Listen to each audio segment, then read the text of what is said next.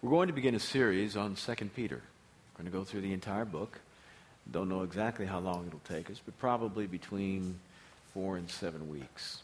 Turn with me over to 2 Peter chapter 1.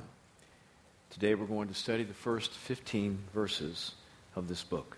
2 Peter chapter 1, verse 1.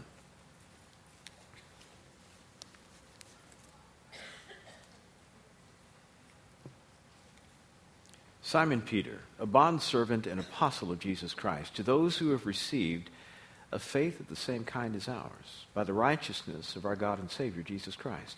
Grace and peace be multiplied to you in the knowledge of God and of Jesus our Lord, seeing that his divine power has granted to us everything pertaining to life and godliness, through the true knowledge of him who has called us by his own glory and excellence. Verse 4. For by these he has granted to us his precious and magnificent promises, so that by them you may become partakers of the divine nature, having escaped the corruption that is in the world by lust. Now for this very reason also, applying all diligence, in your faith supply moral excellence, and in your moral excellence knowledge, and in your knowledge self-control, and in your self-control perseverance, and in your perseverance godliness, and in your godliness brotherly kindness, and in your brotherly kindness love. For if these qualities are yours and are increasing, they render you neither useless nor unfruitful in the true knowledge of our Lord Jesus Christ. For he who lacks these qualities, verse 9, is blind and short-sighted, having forgotten his purification from his former sins.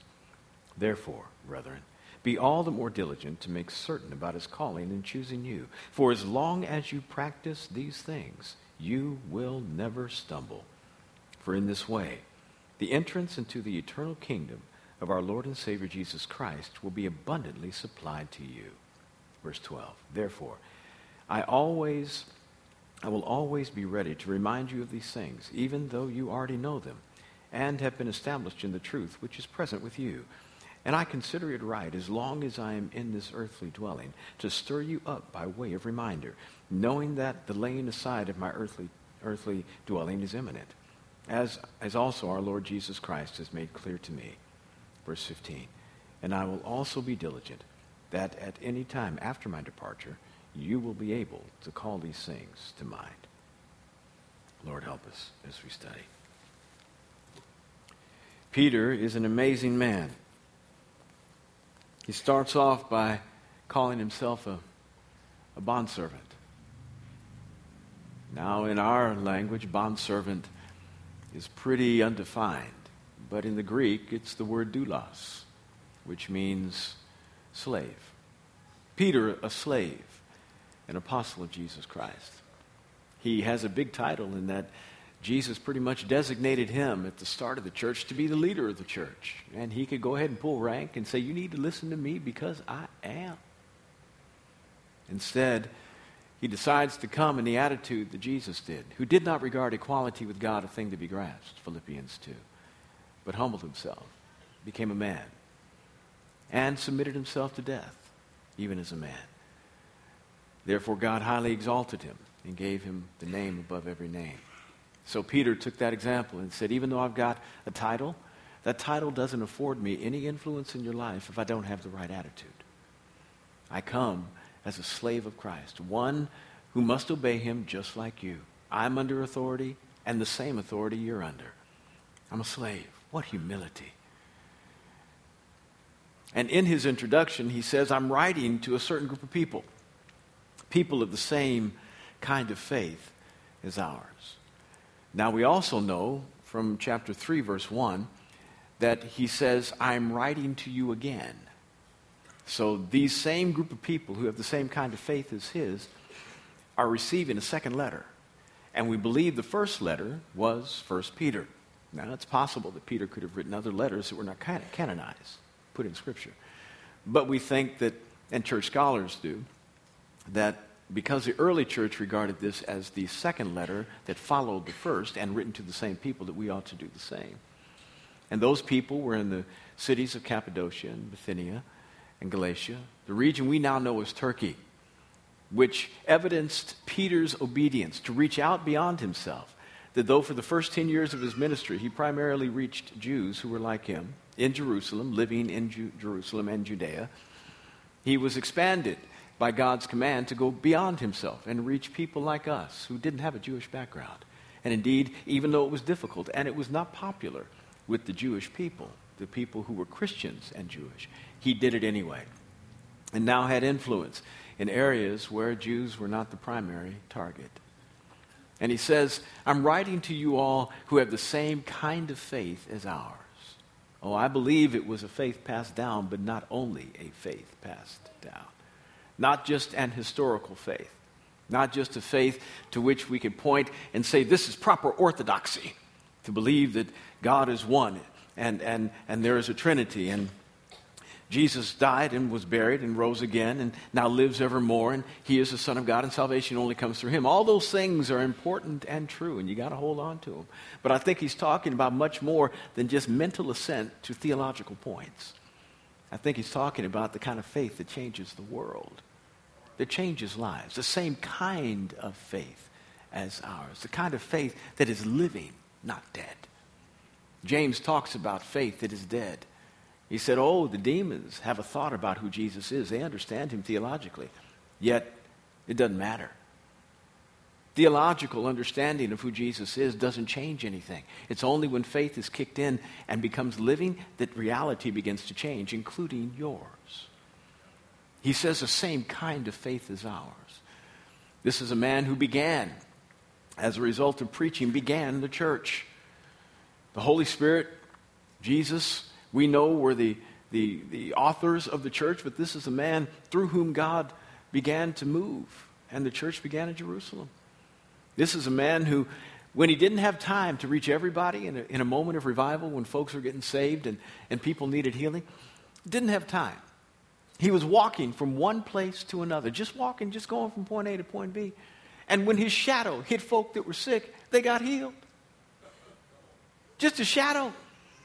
Now, normally we could say in moments like that people, maybe the recipient was expecting something, that there was some kind of faith that drew out the virtue from the person from whom they received healing.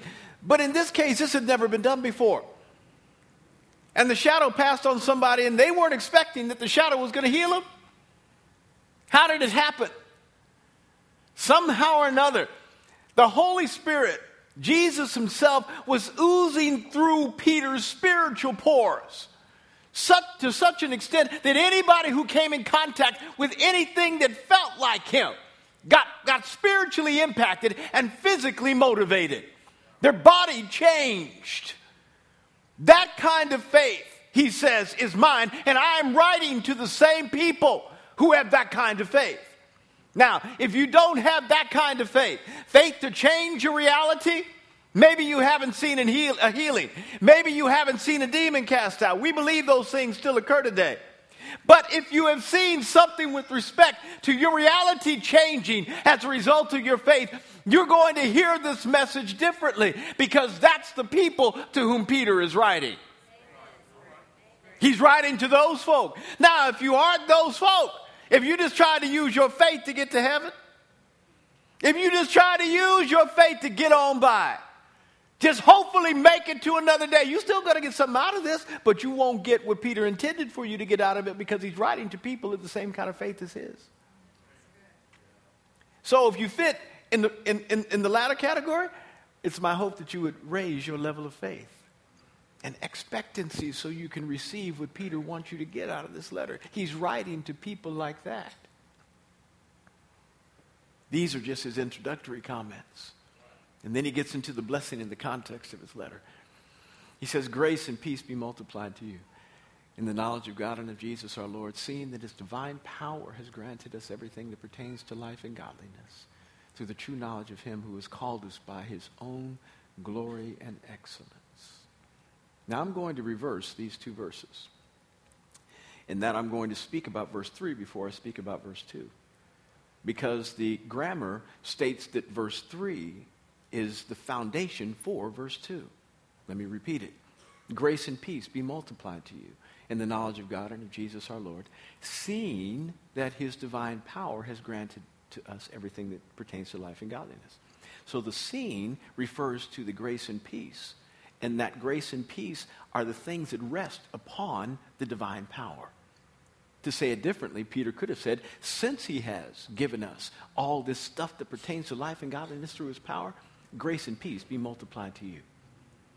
We have been given everything that pertains to life and godliness. You lack nothing. You believe in Jesus Christ, you lack nothing. Now, you do lack the manifestation of all he's given you. But you do not lack the material stuff to make the manifestation flow. I garden reluctantly. Don't like it at all. Don't like putting my hands in the dirt. Don't like dealing with mosquitoes when I have to weed and cultivate. Don't like harvesting. I mean, it's good to bring it in, but I don't like being in the hot sun. Don't like anything about gardening, but I love my wife. So I garden. And every time I go out there and plow that soil, and I put a seed down there, it's seeds, a little thing. Mustard greens. They good, though. Little seed. Corn, little seed. But everything to make that plant be what it's supposed to be is on the inside of that seed. That seed lacks nothing to become what it needs to become. All it needs is the right environment to grow.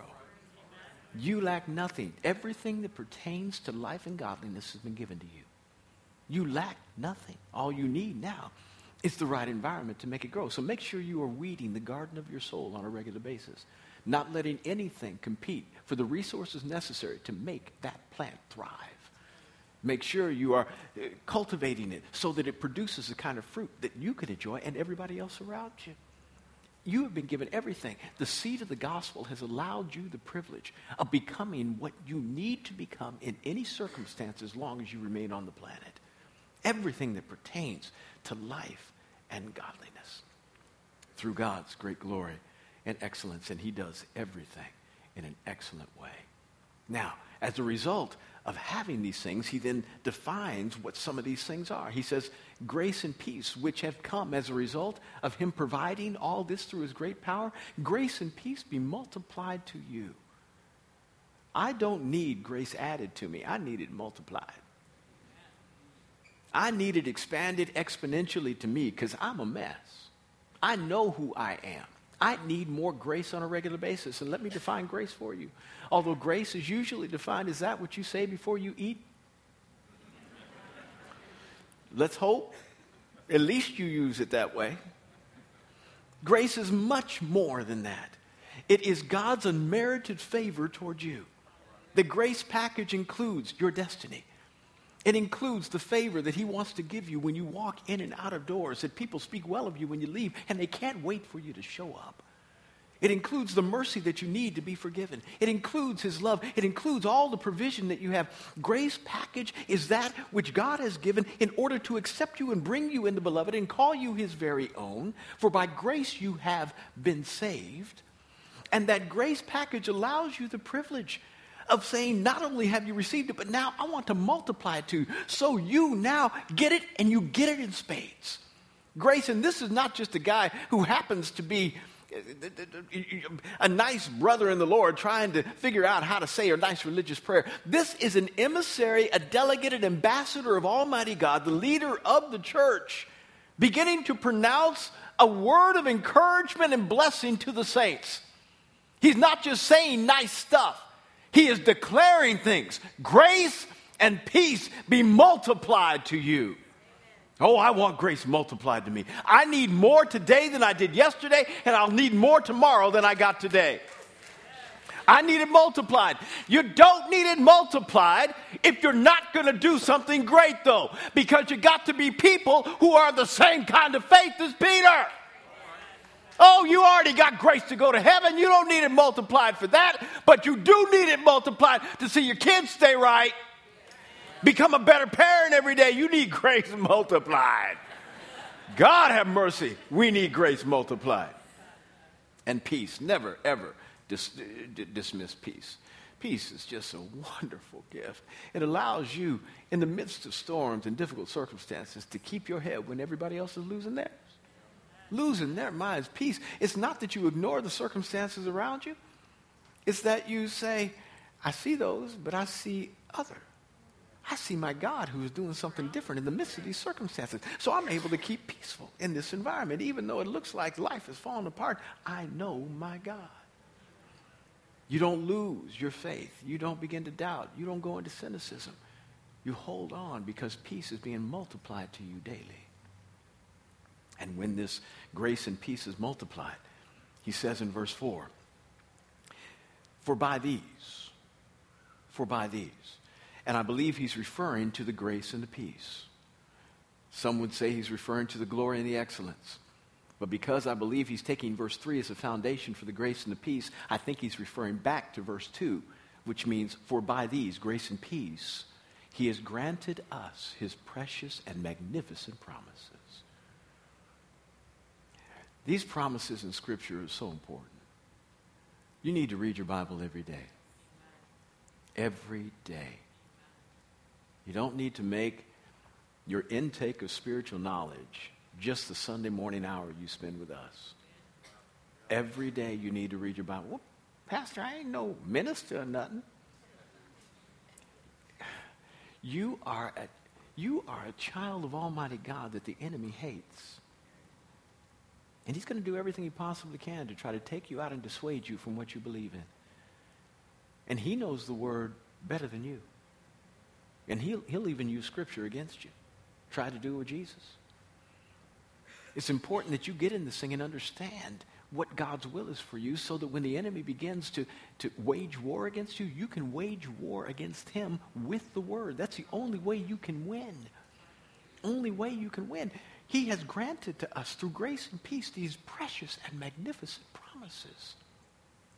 What would you say to a person who had a very wealthy uncle who loved them as their nephew or niece, and they left them in their will $10 million? But the person decided not to show up for the executor's reading of the will. And they just ignored the entire thing, thinking, well, it really doesn't matter that much, does it? I'll be okay. You'd look at them and say, what's wrong with you? What's wrong with you? Do you know? Know what? You didn't show up for the reading. We couldn't find you. Where'd you go? Yeah, I just thought I'd go on vacation. It's been 10 years. That's the way all of heaven looks at us when we realize that somebody had to die to get these promises to us. And we just ignore our Bibles every day. There are riches on the inside. Precious and magnificent are the promises that God has for us. And we need to know what they are. Why? So that we can become partakers of the divine nature. Now, as I say this, let me say emphatically, you are not God and never will be. But he does want you to be like him. You are made in his image. And it is our responsibility to continue to try to figure out how we can get that image to be seen, manifest in our life, so we can be more like him on the planet, so other people can understand what his purpose is for their life, and they can come to the knowledge of the truth. We can partake of the divine nature by understanding what these precious and magnificent promises are. John, in the beginning was the Word, and the Word was with God, and the Word was God. He was in the beginning with God. In verse 14, and the Word became flesh and dwelt among us. John chapter 1. The Word was given personality. You cannot have a relationship with Jesus without having a relationship with his Word. And the closer you get to his Word and the more you understand it, the more you will understand Jesus. The greater relationship you'll have to him. So you want to grow? You want to figure out how you can become more like him and partake of his divine nature? You need to get in these covenant promises. You need to get in these precious and magnificent words and allow those things to get on the inside of you so that you can also escape the corruption that is in the world by lust. I ask people how they're doing all the time. How you doing? Well, I'm struggling. What that means is bad. I'm doing bad. Defeat, failure is their portion more than victory. They are not overcoming. They're giving in to lust. They're giving in to greed. They're giving into malice and anger and bitterness and envy. They let their thoughts just run around in their brain without capturing them. They don't take them captive. They don't arrest them. And those thoughts begin to get down in their soul, and they contaminate their soul, and now they are engaged in wrong desires. And the Bible says if we will get in this word and let it begin to permeate our lives, we can escape, not give in to, not become entrapped, but escape the corruption, all the corruption that's in this world through lust. You want to have victory over depression? The Bible has a lot to say about that. Now, as I say this, please, if you are taking medication, if you're with a psychiatrist, keep taking your pills. I am not telling you not to take your pills. Take your pills, go see your psychiatrist, lie on his couch, pay you $175 an hour. But I want you to know, David was in your situation. Psalm 39 through 45, read them. He was in your situation. Why are you downcast, O my soul? He began to talk to his soul. When he was depressed, and he was depressed.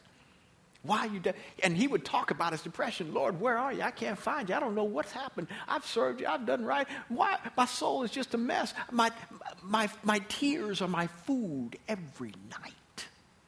This is what David said. You can't get more depressed than that. And the brother said, wait a minute now. I know God. I know my God. I know his word. I know his promises. Why are you downcast, soul? Put your hope in God. You're going to trust in God again. You're going to live. He's going to care for you. You got to preach to yourself. The word can change the way you think and the way you feel. These precious and magnificent promises can have an effect on your psyche to such a degree that whatever the chemical imbalance you might have is, it changes, because now you are producing things on the inside with the word that are actually changing the chemical imbalance in your brain. Now, do I have any science for that? No. So keep taking your pills, but make sure that you're reading your Bible and watch how the effects of the word will change your life and keep you out of the corruption that is in this world. Now, this comes through the grace package, through the peace. Being multiplied to us. Our response is this. This is what we need to do next. He says, for this reason, because God has supplied all of this for you, all this is yours if you want it. Everything that pertains to life and godliness. The precious and magnificent promises, escape from the world, the exit doors all over the place where you don't have to give in to lust and be burned down in the building as the building comes around you. You can actually get out. All this is yours. For this reason then, verse 5.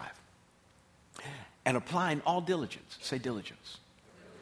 We're going to have to be diligent in this. You have to work. For this reason, applying all diligence in your faith, supply moral excellence. Remember he talked about faith as ours? He said, we got the same kind of faith now, but I want you to know you need some additives to your faith. You got to put some things with it. In your faith, supply moral excellence. He didn't say moral mediocrity. He said moral excellence. So whatever morality looks like to you, with the adjective definer as excellent, do that.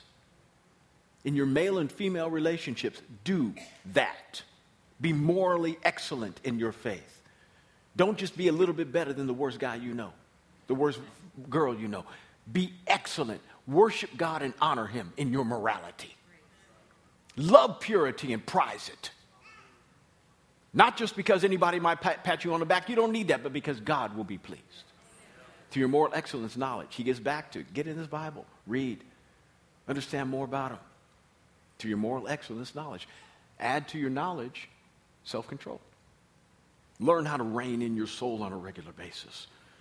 Say, I'm not going to think that. I'm not going to do that. I'm going to control my life. I'm going to control my eyes. I'm going to control what I feel. I'm going to do that. I can tell my feelings how to feel. I do not have to submit to the way I feel when I feel bad. I don't have to be guided by my feelings. I can go ahead and make sure that my feelings are under the reign of the Holy Spirit. And I can tell my feelings how they ought to feel. To your self-control perseverance. You don't quit. You just keep on going. You never quit is a 4-letter word for a Christian. We keep persevering. We do not stop. We don't quit on God. We don't quit on our families. We don't quit on our employers. We just don't quit.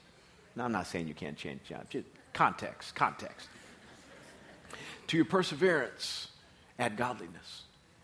piety, holiness, purity, fearing God every day. To your godliness, add brotherly kindness. Why? Because you can actually be serving God and be hypocritical in your service to humanity. If we're going to worship God well, we must serve people well. You cannot separate your worship of God from how you treat folk. So he says, add godliness to all this, but then brotherly kindness too, to make sure that you're not being a hypocrite and just having your vertical relationship right without your horizontal relationship. To your brotherly kindness, you add love. Agape is the word there. Unconditional love. Why? Because in your brotherly kindness to your brother or sister, they will give you a reason not to be kind to them. They'll give you a reason not to love them. So you must now add agape, which is, I love you unconditionally. I love you for no good reason at all. I just choose to. You can violate every reason that you think I would love you. It won't matter because I love you for no good reason at all. I just choose to. That's the way God loves us. And he says, if these qualities are yours. So these are the things we need to do in response to this grace and peace being multiplied. Everything pertaining to life and godliness. And then this is the result. If these qualities are yours and are increasing, say increasing. They don't only need to be yours, they need to be increasing. You need to grow in this area. You need more love, more self-control. You need more perseverance. You need increasing. If these qualities are yours and are increasing, they render you neither useless nor unfruitful in the true knowledge of our Lord and Savior Jesus Christ. Which means this: if these qualities are yours and are increasing, you wind up on the short list of when God has something that he needs done in the earth. He's trying to find somebody. You're on the short list. I can use them because they are useful. And they are always fruitful when they do what they do. They always produce fruit. There are a lot of Christians who are very good, but they are good for... I didn't say it, but you know what I didn't say. They're useless. They're useless. They're going to heaven, but they are useless. They don't have any skills. They don't get in this Bible and try to figure out how to help the world.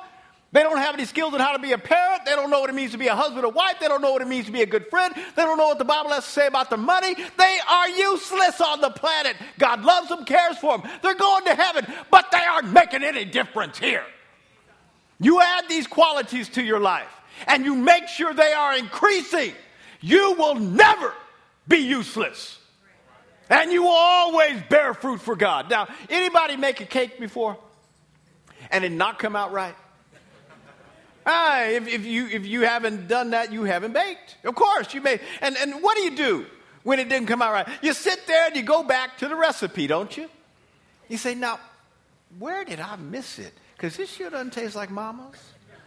It don't taste nothing. Mama doesn't know the recipe. Mama tries to tell you the recipe, but Mama put some of her in it.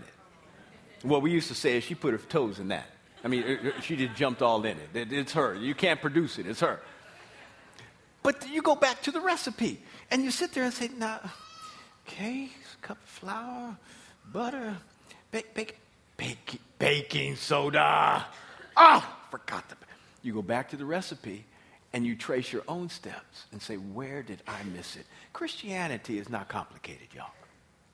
It ain't complicated. Hard. Ain't complicated, though. And Peter gives us a great recipe. He said, do this.